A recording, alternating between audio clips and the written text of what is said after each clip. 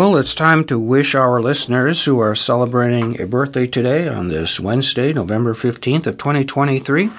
We have two listeners we're aware of, Joan Hook from Williamsburg and Sonia Sigety from Sioux City. All of us here at Iris would like to wish both of you a very happy birthday. And this is a reminder you're listening to Iris, the Iowa Radio Reading Information Service. If you're hearing us on your television on Iowa PBS and you're not a registered Iris user, please give us a call at 515-243-6833 so we can get you on our list. We need to know who is listening in order to keep our services free. And now we'll turn to today's obituaries. Kurt D. Koster, age 61, from Urbandale, peacefully passed away on November 12th. Family and friends are invited to pay their respects during the visitation on Thursday, November 16th at Caldwell Parish from 4 p.m. to 7 p.m. A Mass of Christian burial will be held at 10 a.m. Friday, November 17th at St. Francis of Assisi Catholic Church in West Des Moines. Following the service, a lunch will be hosted in the parish hall. The interment will be a private family ceremony. Kurt entered this world in Fort Dodge, Iowa, on a chilly February day in 1962, the firstborn of Darrell and Phyllis Koster, who welcomed him with boundless love.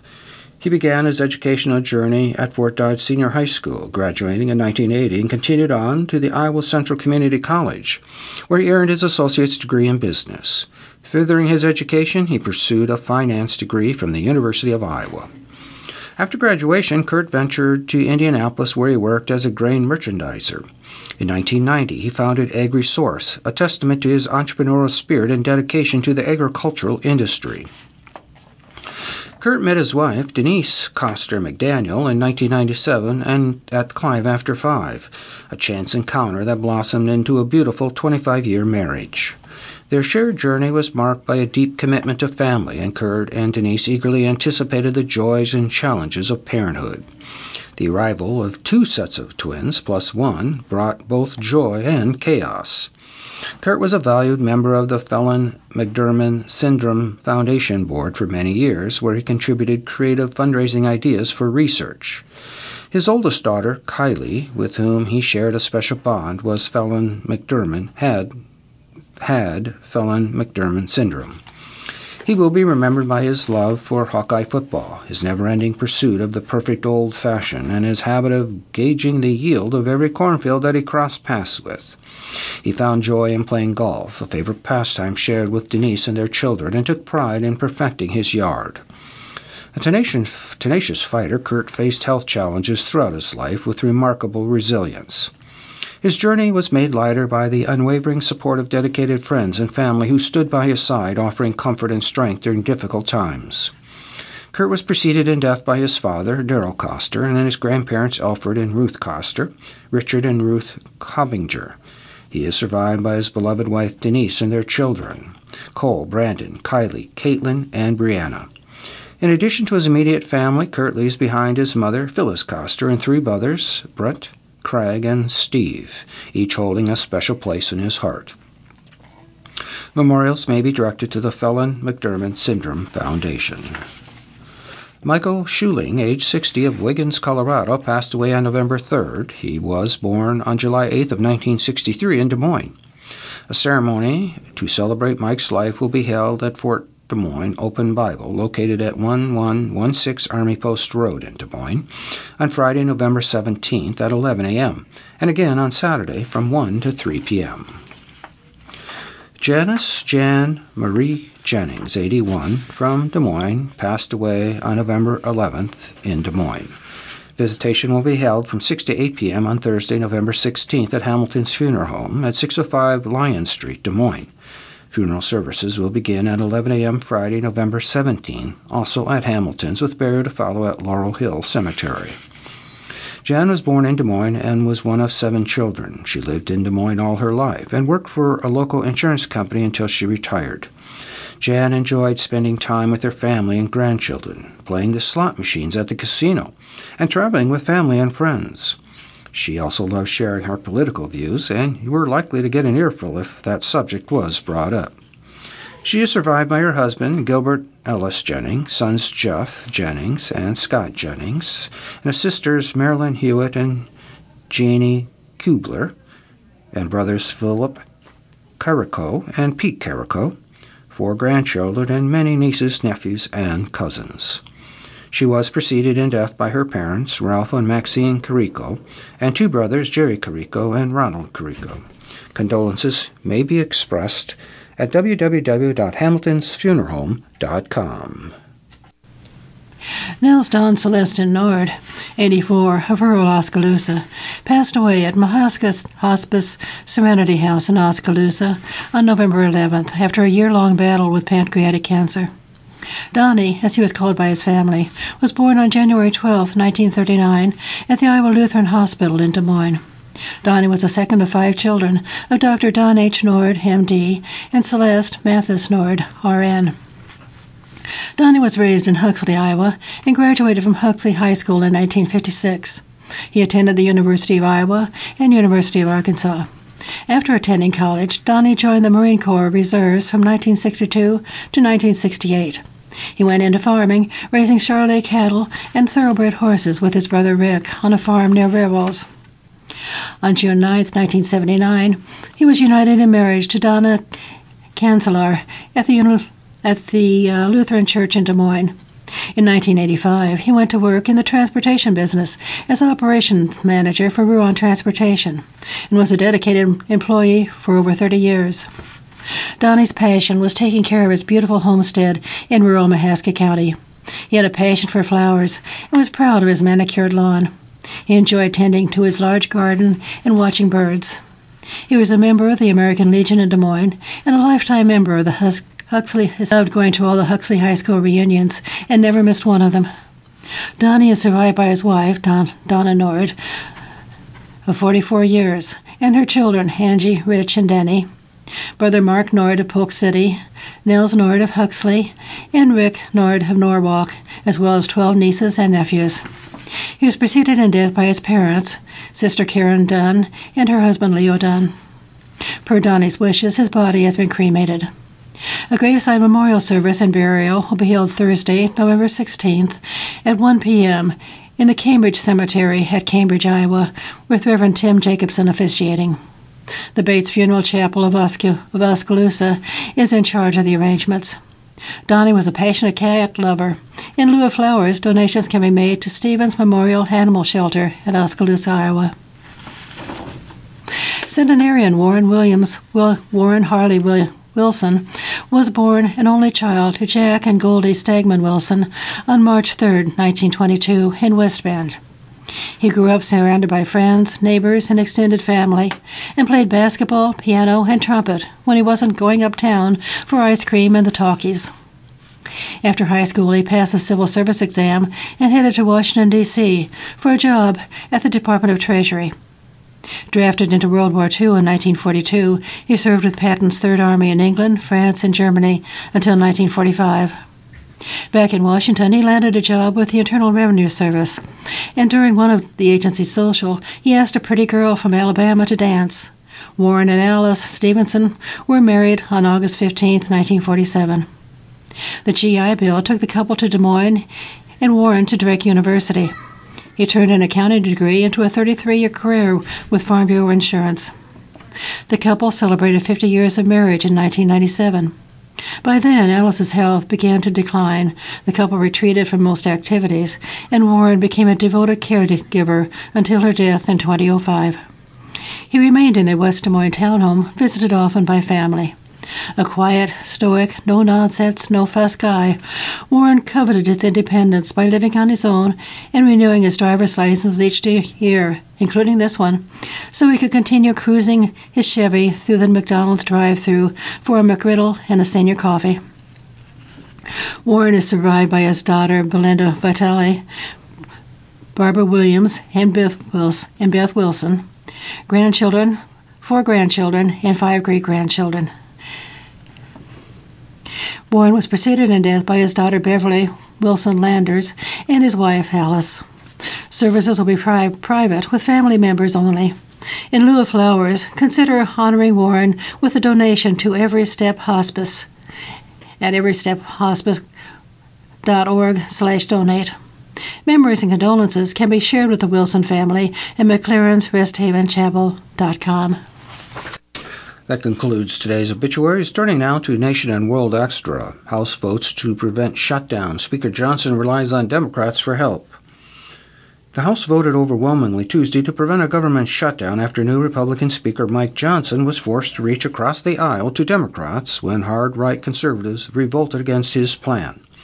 Johnson's proposal to temporarily fund the government into the new year passed on a bipartisan 336-95 tally, but 93 Republicans voted against it. It was the first time the new Speaker had to force vital legislation through the House, and he showed a willingness to leave his right-flank Republicans behind. The same political move that cost the last House Speaker, Kevin McCarthy, his job just weeks ago. For now, Johnson of Louisiana appeared on track for a better outcome. His approach, which the Senate is expected to approve by week's end, effectively pushes a final showdown over government funding to the new year. Making sure that government stays in operation is a matter of conscience for all of us. We owe that to the American people, Johnson said earlier Tuesday at a news conference at the Capitol. The new Republican leader faced the same political problem that led to McCarthy's ouster. Angry, frustrated, hard-right GOP lawmakers rejected his approach, demanded budget cuts, and voted against the plan. Rather than the applause and handshakes that usually follow passage of a bill, several hardline conservatives animately confronted the Speaker as they exited the chamber. Without enough support from his Republican majority, Johnson had little choice but to rely on Democrats to ensure passage to keep the federal government running. Johnson's proposal puts forward a unique, critics say bizarre, two-part process that temporarily funds some federal agencies to January 19th and others to February 2nd. It's a continuing resolution, or CR, that comes without any of the deep cuts conservatives had demanded.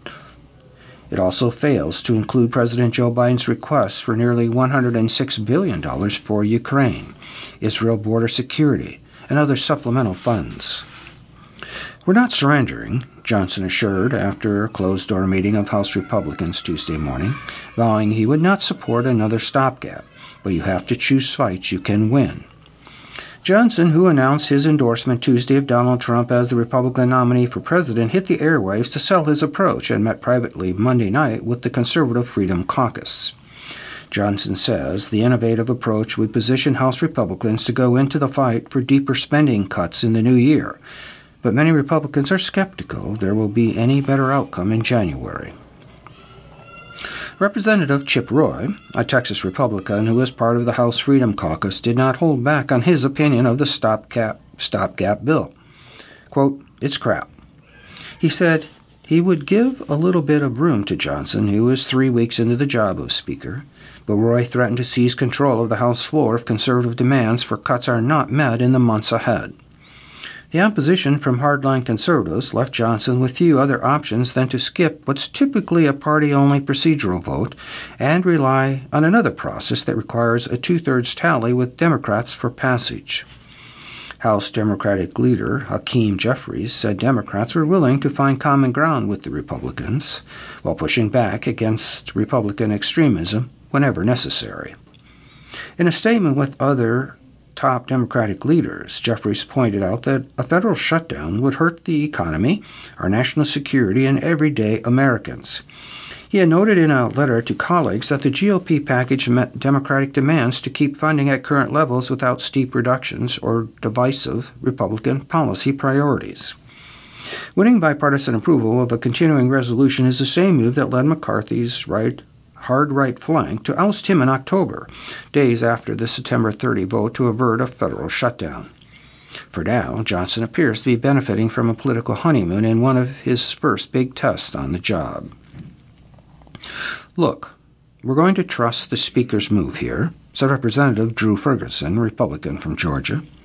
But Representative Marjorie Taylor Greene, Republican from Georgia, a McCarthy ally who opposed his ouster, said Johnson should be held to the same standard. Quote, "What's the point in throwing out one speaker if nothing changes? The only way to make sure that real changes happen is to make the red lines stay the same for every speaker." End quote. The Senate, where Democrats have a slim majority, has signaled its willingness to accept Johnson's package ahead of Friday's deadline to fund the government. Senate Republican leader Mitch McConnell called the House package a solution and said he expected it to pass Congress with bipartisan support. "It's nice to see us working together to avoid a government shutdown," he said. But McConnell, Republican from Kentucky, has noted that Congress still has work to do toward Biden's request to provide U.S. military aid for Ukraine and Israel and for other needs. Senators are trying to devise a separate package to fund U.S. supplies for the overseas wars and to bolster border security. But it remains a work in progress. If approved, passage of the continuing resolution would be less than triumph capstone to the House GOP's first year in the majority. The Republicans have worked tirelessly to cut federal government spending only to find their own GOP colleagues unwilling to go along with the most conservative priorities. 2 of the Republican bills collapsed last week as moderates revolted. Instead, the gut Republicans are left funding the government essentially on autopilot at the levels that were set in the bipartisan fashion at the end of 2022, when Democrats had control of Congress, but the 2 parties came together to agree on budget terms. All that could change in the new year, when 1% cuts across the board to all departments would be triggered if Congress failed to agree to a new budget term and pass the traditional appropriations bills to fund the government by springtime. The 1% automatic cuts, which would take hold in April, are despised by all sides. Republicans say they are not enough. Democrats say they are too steep. And many lawmakers prefer to boost defense funds. But they are part of the debt deal McCarthy and Biden struck earlier this year. The idea was to push Congress to do better. The legislation also extends Farm Bill programs through September, the end of the current fiscal year. That addition was an important win for some farm state lawmakers. Representative Mark Polkin, Democrat from Wisconsin, for example, warned that without the extension, milk prices would have soared and hurt producers back in his home state. "The Farm Bill extension was the sweetest or biggest sweetener for me," said Polkin. Democrats take aim at Tuberville's blockade. Around 400 military nominations are on hold. Senate Democrats pushed ahead Tuesday with a resolution that would allow for the quick confirmation of hundreds of military nominees, an attempt to maneuver around a blockade from Senator Tommy Tuberville over a Pentagon abortion policy. Almost 400 military nominations are in limbo, and the number is growing due to Tuberville's blanket hold on confirmations and promotions for senior military officers. Despite bipartisan outrage and pressure from members of his own party, the Alabama senator is dug in as he fights the Pentagon to end its abortion policy. It's a stance that has left key national security positions unfilled and military families with an uncertain path forward. Quote, "There's been a lot of negativity and dysfunction in the Senate these days, but Senator Tuberville has single-handedly brought the Senate to a new low," Senate Majority Leader Chuck Schumer said at the Senate Rules Committee meeting where the resolution was approved. The panel voted 9-7 to approve a resolution that would allow the Senate to confirm groups of military nominees at once for the remainder of the congressional term. The Senate has traditionally confirmed large batches of military officers together, but that process can be upended by just one senator who objects. The resolution will now head to the Senate floor for a vote, where Democrats will need at least 9 Republican votes for passage. When Republicans on the Rules panel opposed the measure, arguing that the move could erode the powers of the minority in the Senate, some have signaled they might change their minds if Tuberville does not drop the hold before then. Senate Republican leader Mitch McConnell, who criticized Tuberville's hold before the committee vote, said he would oppose a Democratic resolution, quote, "at this particular moment," end quote, but he did not say whether he might vote for it on the floor. Of Tuberville, McConnell said that, "Unfortunately, our colleague has chosen instead to exert his leverage on career military officers with no influence over this administration's policy priorities." Tuberville has said he is open to negotiating an end to his holds on almost 400 military nominees, which he first announced in February, but he has not yet signaled that he will drop them. Republicans who have criticized Tuberville have suggested that they may try and persuade him to hold up civilian nominees instead of military nominations, or take legal action against the department, an option that Tuberville has said he is considering. They've also said they will try to force more votes on the nominations if he doesn't lift the holds. Tuberville is blocking the nominations in opposition to new Pentagon rules that allow reimbursement for travel when a service member has to go out of state to get an abortion or other reproductive care. President Joe Biden's administration instituted the new rules after the Supreme Court overturned the national right to an abortion, and some states have limited or banned the procedure. Quote, I simply cannot stand idly by while the Biden administration injects politics in our military from the White House and spends taxpayers' dollars on abortion, Tuberville said when his GOP colleagues confronted him on the floor. And also from Washington, GOP senator challenges Teamsters head to a fight. Fiery exchange takes place at congressional hearing. A congressional hearing devolved into an angry confrontation between a senator and a witness on Tuesday after Republican Senator Mark Wayne Mullen of Oklahoma challenged Sean O'Brien, the president of the International Brotherhood of Teamsters, to stand your butt up and settle long-standing differences right there in the room. Vermont Senator Bernie Sanders, the chairman of the Senate panel that was holding the hearing, yelled at Mullen to sit down after he challenged O'Brien to a fight. Mullen had stood up from his seat at the dais and appeared to start taking his ring off. This is the time, this is the place, Mullen told O'Brien after reading a series of critical tweets O'Brien had sent about him in the past. If you want to run your mouth, we can be two consenting adults. We can finish it here. The two men never came face-to-face in the hearing room, but they hurled insults at each other for around 6 minutes as Sanders repeatedly banged his gavel and tried to cut them off. Sanders, a longtime union ally, pleaded with them to focus on the economic issues that were the focus of the Senate Health, Education, Labor, and Pensions Committee hearing, which Sanders was holding to review how unions help working families. Quote, you are a United States Senator, Sanders yelled at Mullen at one point. Mullen, a frequent critic of union leadership, has sparred before with the union head. Earlier this year, O'Brien posted repeatedly about Mullen on X, formerly known as Twitter, calling him a moron and full of expletives after Mullen criticized O'Brien at a hearing for what Mullen said were intimidation tactics. In another social media post, which Mullen read aloud at Tuesday's hearing, O'Brien appeared to challenge Mullen to a fight. You know where to find me, any place, any time, cowboy, O'Brien had posted. The exchange escalated from there, with Mullen telling O'Brien that this is the place and asking him if he wanted to do it right now. I'd love to do it right now, O'Brien said. Mullen replied, well, stand your butt up. You stand your butt up, O'Brien shouted back. When Mullen got up from his chair, appearing ready for a fight, Sanders yelled at him to sit down, banged his gavel several times, and told both of them to stop talking. This is a hearing, and God knows the American people have enough contempt for Congress. Let's not make it worse, Sanders said. As Mullen persisted, O'Brien retorted, quote, you challenged me to a cage match, acting like a 12-year-old schoolyard bully, end quote. The two traded angry insults for several more minutes. Each called the other a thug, with Mullen at one point suggesting they fight for charity at an event next spring, repeating an offer he made earlier this year on social media. O'Brien declined, instead suggested they meet for coffee and work out their differences. Mullen accepted, but the two kept shouting at each other until the next senator, Democratic Senator Maggie Hazen of New Hampshire, started her questioning by talking over them. After the hearing, Sanders called the exchange absurd. Kansas Secretary of State's building is evacuated over suspicious substance. The Kansas Secretary of State's office received a letter Tuesday containing what Secretary Scott Schwab called a suspicious substance. Officials evacuated the building for the rest of the day.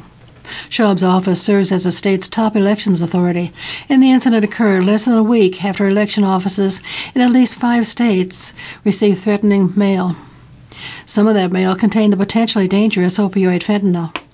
The Kansas Bureau of Investigation, taking the lead in the case, did not provide further details about the letter received Tuesday, and Schwab did not say what the suspicious substance was. Quote, with recent events, we take such things as a suspicious substance very seriously, press. Our team is trained. If they see something, say something. The KBI is working with the Kansas Highway Patrol, the State Fire Marshal's Office, and the State Department of Health and Environment Spokesperson Melissa Underwood said in an emailed statement. She said authorities evacuated the building, which also houses a Kansas Attorney General's office, out of an abundance of caution. The building that was evacuated is located near the State House. The investigation is ongoing, Underwood said, adding that Kansas has experienced only one such incident so far. An officer inside the building Tuesday afternoon said it was still being secured. 2 people who worked there went to the main office to have officers retrieve items left behind. They declined to comment afterward.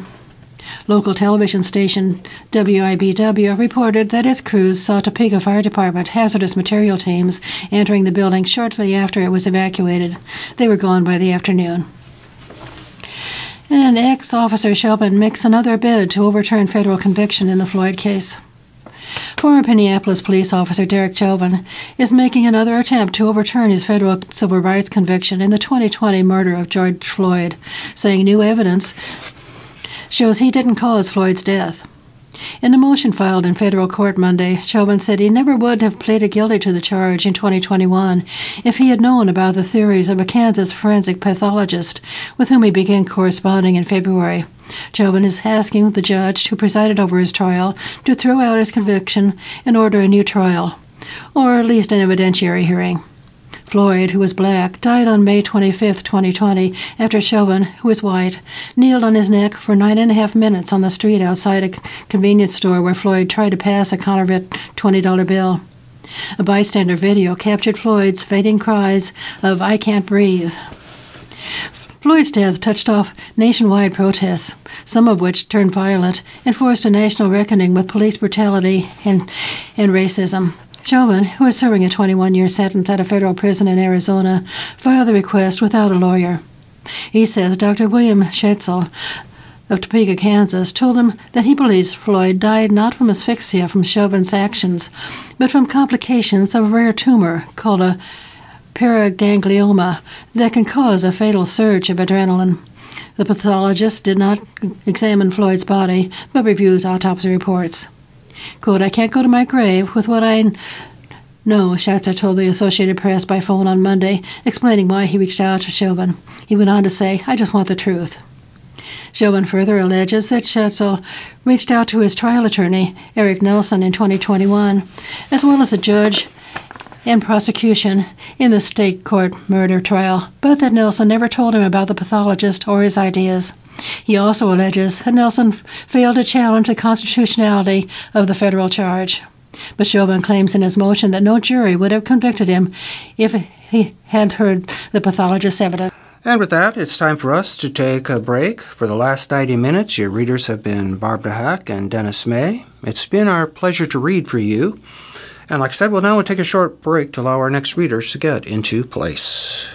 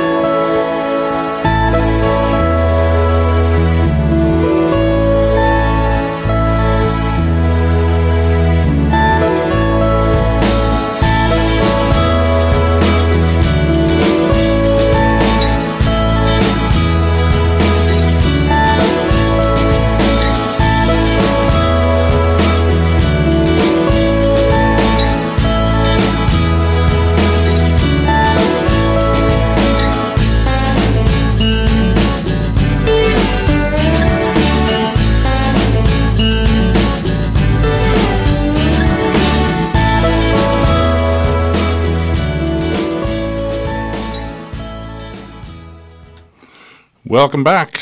Your new readers are Pam Rhodes and myself, Scott Splavik. We'll continue with articles from the Des Moines Register and USA Today. Here's Pam with our first article.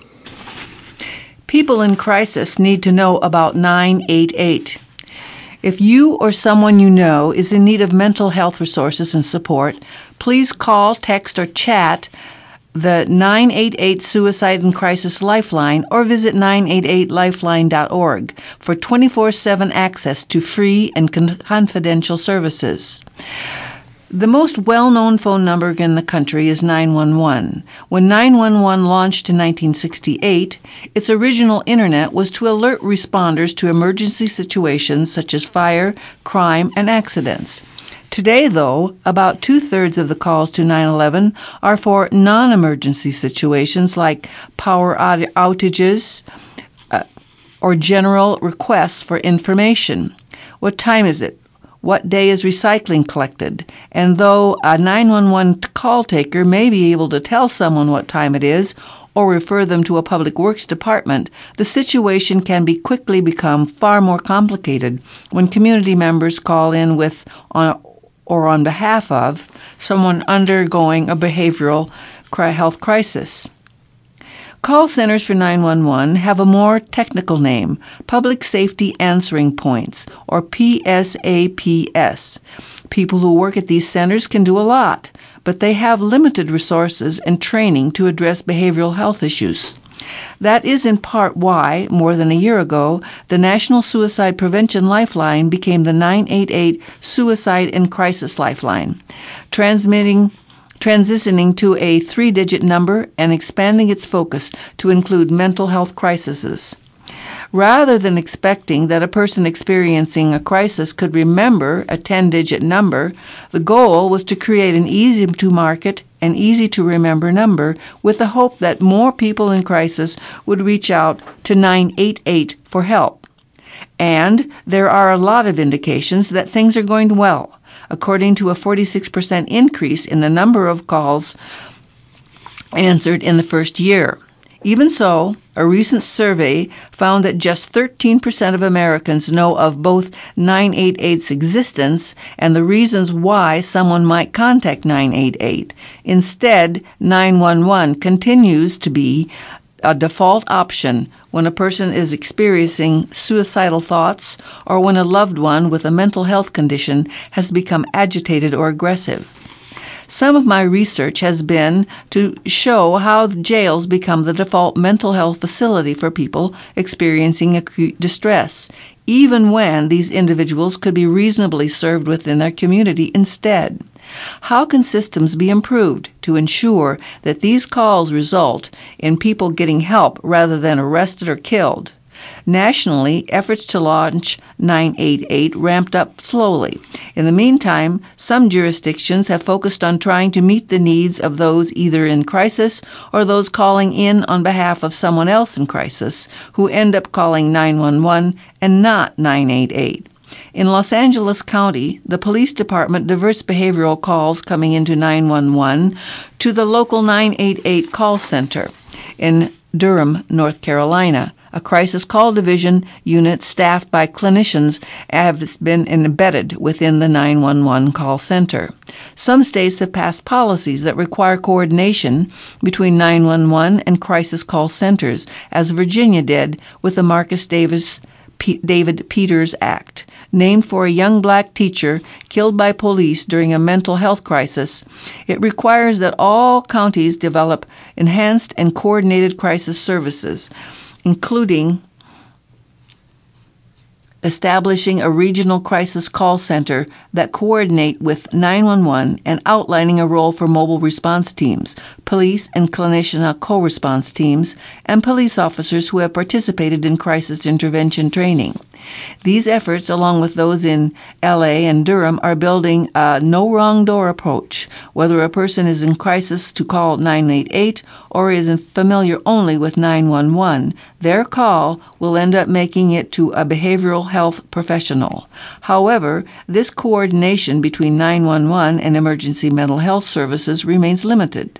When there's no state requirement to develop a coordinated process, as is the case in most states, it means that a community must spearhead the effort from the ground up. Such an effort requires funding, collaboration, and infrastructure. It also necessitates more successful models to point to as guides. Even in cases where there is a state requirement to coordinate between mental health services and 911 calls, setting up such complicated systems can take years before they are up and running. Almost half of Americans are afraid that 911 is not a safe option to call for someone undergoing a behavioral health problem, and with good reason, given the many stories of people, often people of color, being killed when police respond to a mental illness crisis.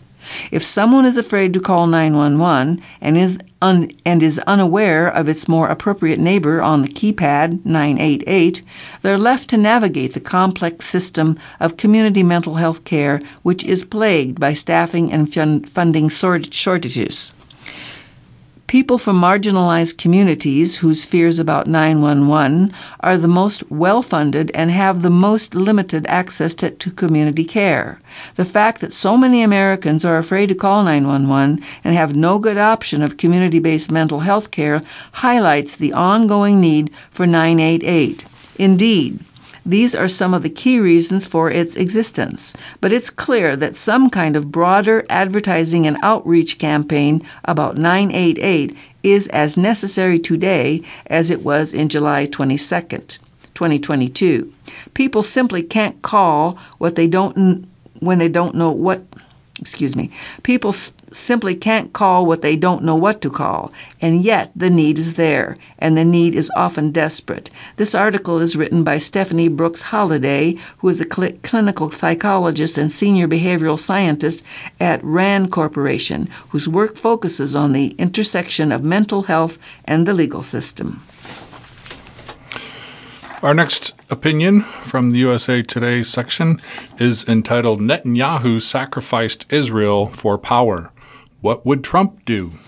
This is written by Uriel Heilman, who is an opinion contributor and a native of New Rochelle, New York, who now lives in Israel and is a journalist for the Jewish Telegraphic Agency. After Hamas terrorists launched their brutal surprise attack in southern Israel on October the 7th, many observers tried to contextualize the event as Israel's 9/11. It's a bad comparison. For one thing, as President Joe Biden noted in Tel Aviv, the death toll of Israelis, more than 1,200, represents a far larger proportion of Israel's population of 9 million than the 9/11 attacks did in the United States, where nearly 3,000 were killed in the year 2001. An equivalent U.S. attack would mean more than 50,000 deaths. But the real flaw in the comparison is that a successful Hamas infiltration of Israel from Gaza was the exact scenario for which Israel was supposed to be prepared, not some unpredictable event. While Hamas bears sole blame for its ruthless attack, Israel's failure to anticipate it or respond adequately during that day while terrorists massacred Israeli civilians virtually unimpeded constitutes a catastrophic systemic failure of Israel's government, intelligence, and military. It's hard not to fault Benjamin Netanyahu, the man who, as Israel's prime minister for most of the past 15 years, has empowered extremists, degraded Israel's democratic institutions, formed a government marked by dysfunction and incompetence, and stoked intermediate conflict. There's a warning here for what could happen in America. Former President Donald Trump checks each one of those boxes, too. The Netanyahu government's ineptitude extended to a mistaken assessment that Hamas wasn't interested in confrontation with Israel, and Netanyahu's longtime doctrine of letting Hamas stay in charge of Gaza so he could avoid making any concessions to the Palestinian Authority in the West Bank on the grounds that the PA does not represent all Palestinians. Things in Israel got really bad when Netanyahu, in order to retake the premiership last December following a hiatus in the opposition, invited far-right parties into his coalition and appointed their leaders to key positions. Israel's security minister, far-right Jewish Power Party leader Itamar Ben-Gvir, is a hooligan who, as a young man, threatened Israeli Prime Minister Yitzhak Rabin shortly before his 1995 assassination, and has a habit of whipping out his handgun and threatening to shoot Israeli Arabs or Palestinians. The man in charge of Jewish settlement policy in the West Bank, Finance Minister Bezalel Smotrich, in March called for Israel to wipe out the West Bank Palestinian city of Huwara following a Palestinian terror attack. As violence from the West Bank escalated this year, with Palestinian terrorists perpetrating shooting and car-ramming attacks against Israelis, the Netanyahu government moved army forces away from Gaza and into the West Bank while turning a blind eye to retaliatory attacks by Jewish settlers against West Bank Palestinians. Smotrich also has incited against Israel's 2 million Arab citizens, saying Israel should have expelled all the country's Arabs when it had the chance. When the homicide rate in Israeli Arab towns surged to record levels this year, in part due to the unchecked proliferation of armed, organized Arab criminal gangs, Smotrich responded by suspending funding to Arab municipalities. In Parliament, the government spent the year pushing through a controversial judicial reform package limiting the power of the Supreme Court, which set off the largest protest movement in Israel's history. Border Patrol police, usually focused on Palestinians, redeployed to protests in Tel Aviv. Economists warned of grave danger to Israel's economy. The shekel's value eroded, and several technology companies announced they were leaving the country. Israel was teetering. Amid these flashing warning signs, Netanyahu seemed content to let Israel slide into the abyss. Extremists dictated government policy. Netanyahu refused to compromise on judicial reform, and inexperienced political cronies took over government ministries. Buffeted by multiple corruption trials, Netanyahu was determined to cling to power at all costs. It represented his best shot for staying out of prison. Does any of this sound familiar? If this were a Hollywood script, Trump would be suing for copyright infringement. Here's the lesson for America. In Israel, Netanyahu kept chipping away until the country finally broke. He mismanaged the Hamas threat, and now southern Israel is a war zone. The country's homicide rate is at record levels, and some Arab municipalities say they essentially are ruled by powerful criminal gangs. With the Gaza Strip aflame, there is real danger of another outbreak of violence between Arab Israelis and Jewish Israelis, as happened during the last Gaza-Israel conflict in May of the year 2021.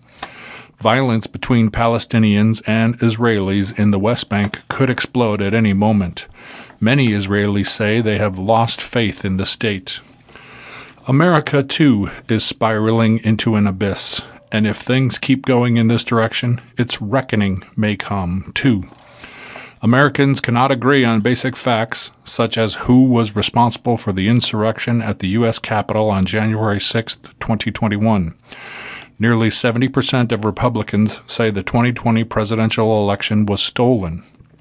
The Republican Party has become a cult of personality where fidelity to Trump outweighs any core principle, and senior elected officials must perpetuate populist falsehoods to hold office. In state legislatures and in the courts, extremists are trying to curb voter rights. In this context, the unchecked flooding of America with military-style assault weapons threatens disaster even greater than those that already have turned American schools, movie theaters, and entertainment venues into killing fields. It does not require great leaps of imagination to envision the explosion of this powder keg. America is a deeply divided, highly armed country that cannot agree on fundamental truths. Too many politicians obtain or maintain power by stoking fear, division, and falsehood. The ingredients for catastrophe are present. Hopefully, the disaster of October the 7th will serve as a wake-up call in which Israelis, soldiers included, save their country from the internal rot their leaders have sown. Americans, too, should wake up and save their country before it's too late. Pam? Turning now to sports, here are the sports on TV, Wednesday, November 15th, and all of these are in Eastern time zone. College basketball, men's, 6:30 p.m., FS1, Albany at Seton Hall at 7 p.m., BTN, Merrimack at Ohio State at 8:30 p.m., FS1, Georgetown at Rutgers at 10 p.m., Pac-12N, LIU Post at UCLA. This is now college basketball women. At 7 p.m., ACCN, Northwestern at Notre Dame. College football, 7 p.m., ESPN2, Buffalo at Miami, Ohio. ESPNU, Central Michigan at Ohio. College golf, 2:30 p.m., golf, the Southwest Airlines Showcase of Cedar Crest, final round, Cedar Crest Golf Course, Marysville, Washington. College volleyball women's, 8 p.m., SECN, Arkansas at Mississippi at 9 p.m., BTN, Ohio State at Illinois, golf, 2:30 p.m., the Southwest Airlines Showcase at Cedar Crest final round, Cedar Crest Golf Course, Marysville, Washington, 2 a.m. Thursday. DP Golf, DP World Tour, the DP World Tour Championship, first round, Jumeirah Golf Estates Earth Course in Dubai, United Arab Emirates. MLB Baseball, 6 p.m., MLBN BBWAA Cy Young Awards. NBA Basketball, 7:30 p.m., ESPN Boston at Philadelphia, 10 p.m., ESPN Sacramento at LA Lakers. NHL Hockey, 7:30 p.m., TNT Philadelphia at Carolina, 10 p.m., TNT New York Islanders at Vancouver. Men's soccer, 3:45 a.m., FSU FIFA U17 World Cup Group Stage, Mexico versus Venezuela. Group F, Bandung, Indonesia. 3:50 a.m., FS1 FIFA U17 World Cup Group Stage, U.S. at Burkina Faso. Group E, Jakarta, Indonesia.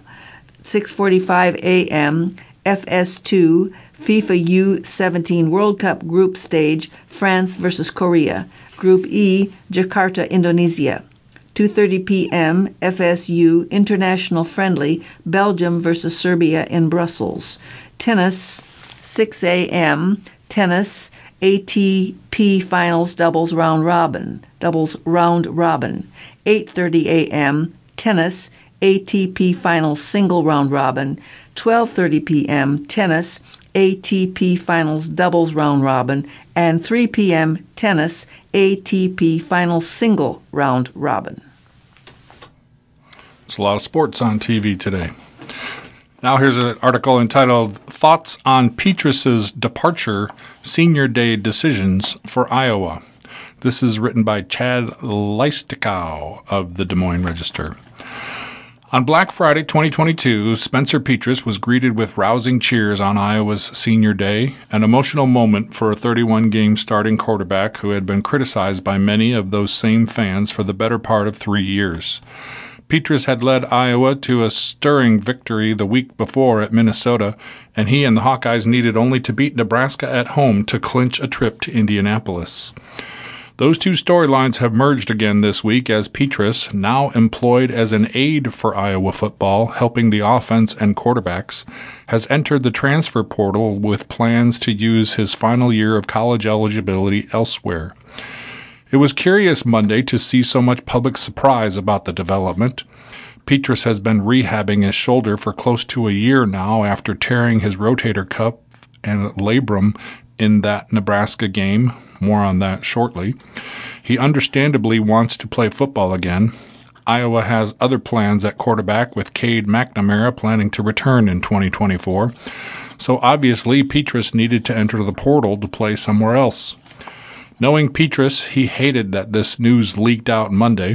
He would much rather that his name isn't highlighted in tweets and headlines, as the Hawkeyes, the team he's still helping, are trying to do what the 2022 team couldn't: cement their first-place finish in the Big Ten West Division to reach the conference title game December the 2nd at Lucas Oil Stadium. Already without star tight end Sam Laporta against Nebraska in 2022, early game injuries to Petrus and star cornerback Cooper DeJean sabotaged Iowa's chances. A 24-17 home loss stung, and Purdue went to Indy instead. Now, Deacon Hill will try to lead the Hawkeyes past Illinois in Saturday's 2:30 p.m. matchup, which will be televised on Fox Sports 1. After having his best game in Saturday's 22-0 win against Rutgers, Hill credited Petrus for supporting him through tough times. He's just like, keep pushing forward, ignore everything else. The only guys who matter are in the building, Hill said. That's been the biggest thing for me. I talk to my family too, don't get me wrong, but the biggest thing is there's no need to explore the outside chatter. Just be within the group, be within the team. Petrus learned that lesson during his Iowa playing years. He wants to be a coach someday, and for the last 10-plus months, he's been getting valuable training for that role. He purposely worked with the offensive line in the spring so that the quarterback room could create its own identity, with transfers McNamara and Hill coming aboard. His current role entails long hours while assisting offensive coordinator Brian Ferentz in game preparations. Petrus also helps send in signals from the sideline on game days. So, Saturday will be Petrus's final game at Kinnick Stadium. Hopefully, most Hawkeye fans have gained an appreciation for Petrus's on- and off-field contributions to the program and will root for him wherever he ends up. One of the best leaders I've ever been around, sixth-year senior receiver and longtime roommate Nico Ragaini said, Spencer is a person who pushed me and got on me in my younger days because he wanted to see me succeed, which is something I'll be forever thankful for. He puts in countless hours every week. I feel like he got it rough here from the fans when it wasn't rightfully deserved. He's one of the greatest teammates I've ever had. This will be the third time that Iowa has entered a home game at Kinnick with a chance to clinch the West. The Nebraska loss last year is fresh in the mind. The previous instance was in 2015 when the 10-0 Hawkeyes played host to Purdue and were 23-point favorites. The day after a huge snowstorm rocked Iowa City, the Hawkeyes got out to a 20-0 lead, but things became tense in the third quarter. Purdue had cut the gap to 20-13 and was driving inside Iowa's 35-yard line with a chance to tie. But the defense got a stop, and on the ensuing drive, C.J. Beathard threw a touchdown pass to George Kittle to calm things down. Iowa won 40-20 and celebrated the West title on its home turf before going to Nebraska the following week to complete a 12-0 regular season. And this article is a lot longer than I anticipated, and it's time to move on to Dear Abby, so I guess we'll go ahead and do that. Pam? Live-in boyfriend's behavior pushes woman's boundaries. Dear Abby, I have been with my live-in boyfriend for 8 years. During the last 5 months, he has started staying out until daylight, choosing his friends over me, snapping at me when he talks at all, and doesn't want to be around me. We have always gone everywhere together and shared our friendships with each other. There's an age gap of 16 years, but it's never been a problem. I left for a month last year, and when I caught him talking to another woman through the messaging, not platonic talk, that month I did a bit of soul searching and set boundaries I will no longer allow to be broken. Because of the past failed relationships, I have learned how to stand up and voice my opinion and care for myself emotionally. I guess my question is, should I be concerned, keep trying to communicate my feelings to him, or move on with my life? I have always put him ahead of anyone other than my children and God, but he doesn't give me the same respect. Signed, Lost for Answers in Arkansas. Dear Lost, is your boyfriend the person who is 16 years younger? I ask because his behavior is certainly immature. In light of what you have written, it should be clear to you that he is no longer as committed to your relationship as you have been. You stated that you have established boundaries that you will no longer allow to be broken. Good for you. It is time to reestablish them because the treatment you have been receiving is not only disrespectful but also cruel. You may have devoted years to the relationship, but from my perspective, you have invested enough. Tell him you can see that he is not happy and ask him if he wants to break up. I have a strong feeling the answer will be yes. Dear Abby, I am a 20-year-old gay man. I recently started a new job in which I thought I'd be replacing an aging coworker who is supposed to be retiring in a year. Every time I have mentioned anything to her about her retiring, she has corrected me, saying she's only going to cut back to a day or two a week. When I was hired, I was told she'd be gone in a month. I'm uncomfortable because she is politically conservative, deeply religious, and sometimes moody, which makes her difficult to be around. I have kept my mouth shut since I have been here only a month, whereas she has been here more than 20 years. I recently found out 2 other people had been hired for my role before I was, and both quit within 6 months. Should I stay and wait it out, or follow the possibility of happiness elsewhere? Signed, Hot and Bothered in Indiana. Dear Hot and Bothered, talk with your employer about the circumstances under which you were hired. You were told you would replace this woman and she'd be gone in a month. Exercise a little patience for another month or so, and if she's still there, ask your employer if something has changed because she's telling you she's not quitting. You deserve a straight answer if circumstances have changed. If that's the case and the job is no longer what you thought it was going to be, then follow the possibility of happiness elsewhere after you have found a new job. And you can contact Abby at www.dearabby.com or Post Office Box 69440, Los Angeles, California 90069. Before we close out the Des Moines Register for today, I'll read a couple things from the 50 States page. From Iowa City, former court magistrate has been reprimanded for revealing the identity of a confidential informant and placing the individual's life at risk. Attorney Teresa J. Seeberger has been publicly reprimanded by the state Supreme Court's Attorney Disciplinary Board. From Illinois, specifically Chicago, authorities say a firefighter has died from injuries he suffered when he fell through a light shaft at a burning building. Fire Commissioner Annette Nance Holt says Andrew Price died after being injured while battling a fire in the Lincoln Park neighborhood. From Topeka, Kansas, Human Resources Director Jacques Russell, the longest tenured department head for the city government, is leaving city employment. Russell has resigned effective December 1st, City Communications Director Gretchen Spiker said. That brings us to the end of the Des Moines Register for today. I'm Scott Splavik, and my partner at the microphone has been Pam Rhodes. Earlier, you heard Barb DeHeck and Dennis May. You can listen to Ira's programs on any computer or smart device at any time at iowaradioreading.org. Support for today's reading comes from the Des Moines Register, Iowa Public Radio, Iowa PBS, and bensoundmusic.com. Thank you only Radio Reading Service.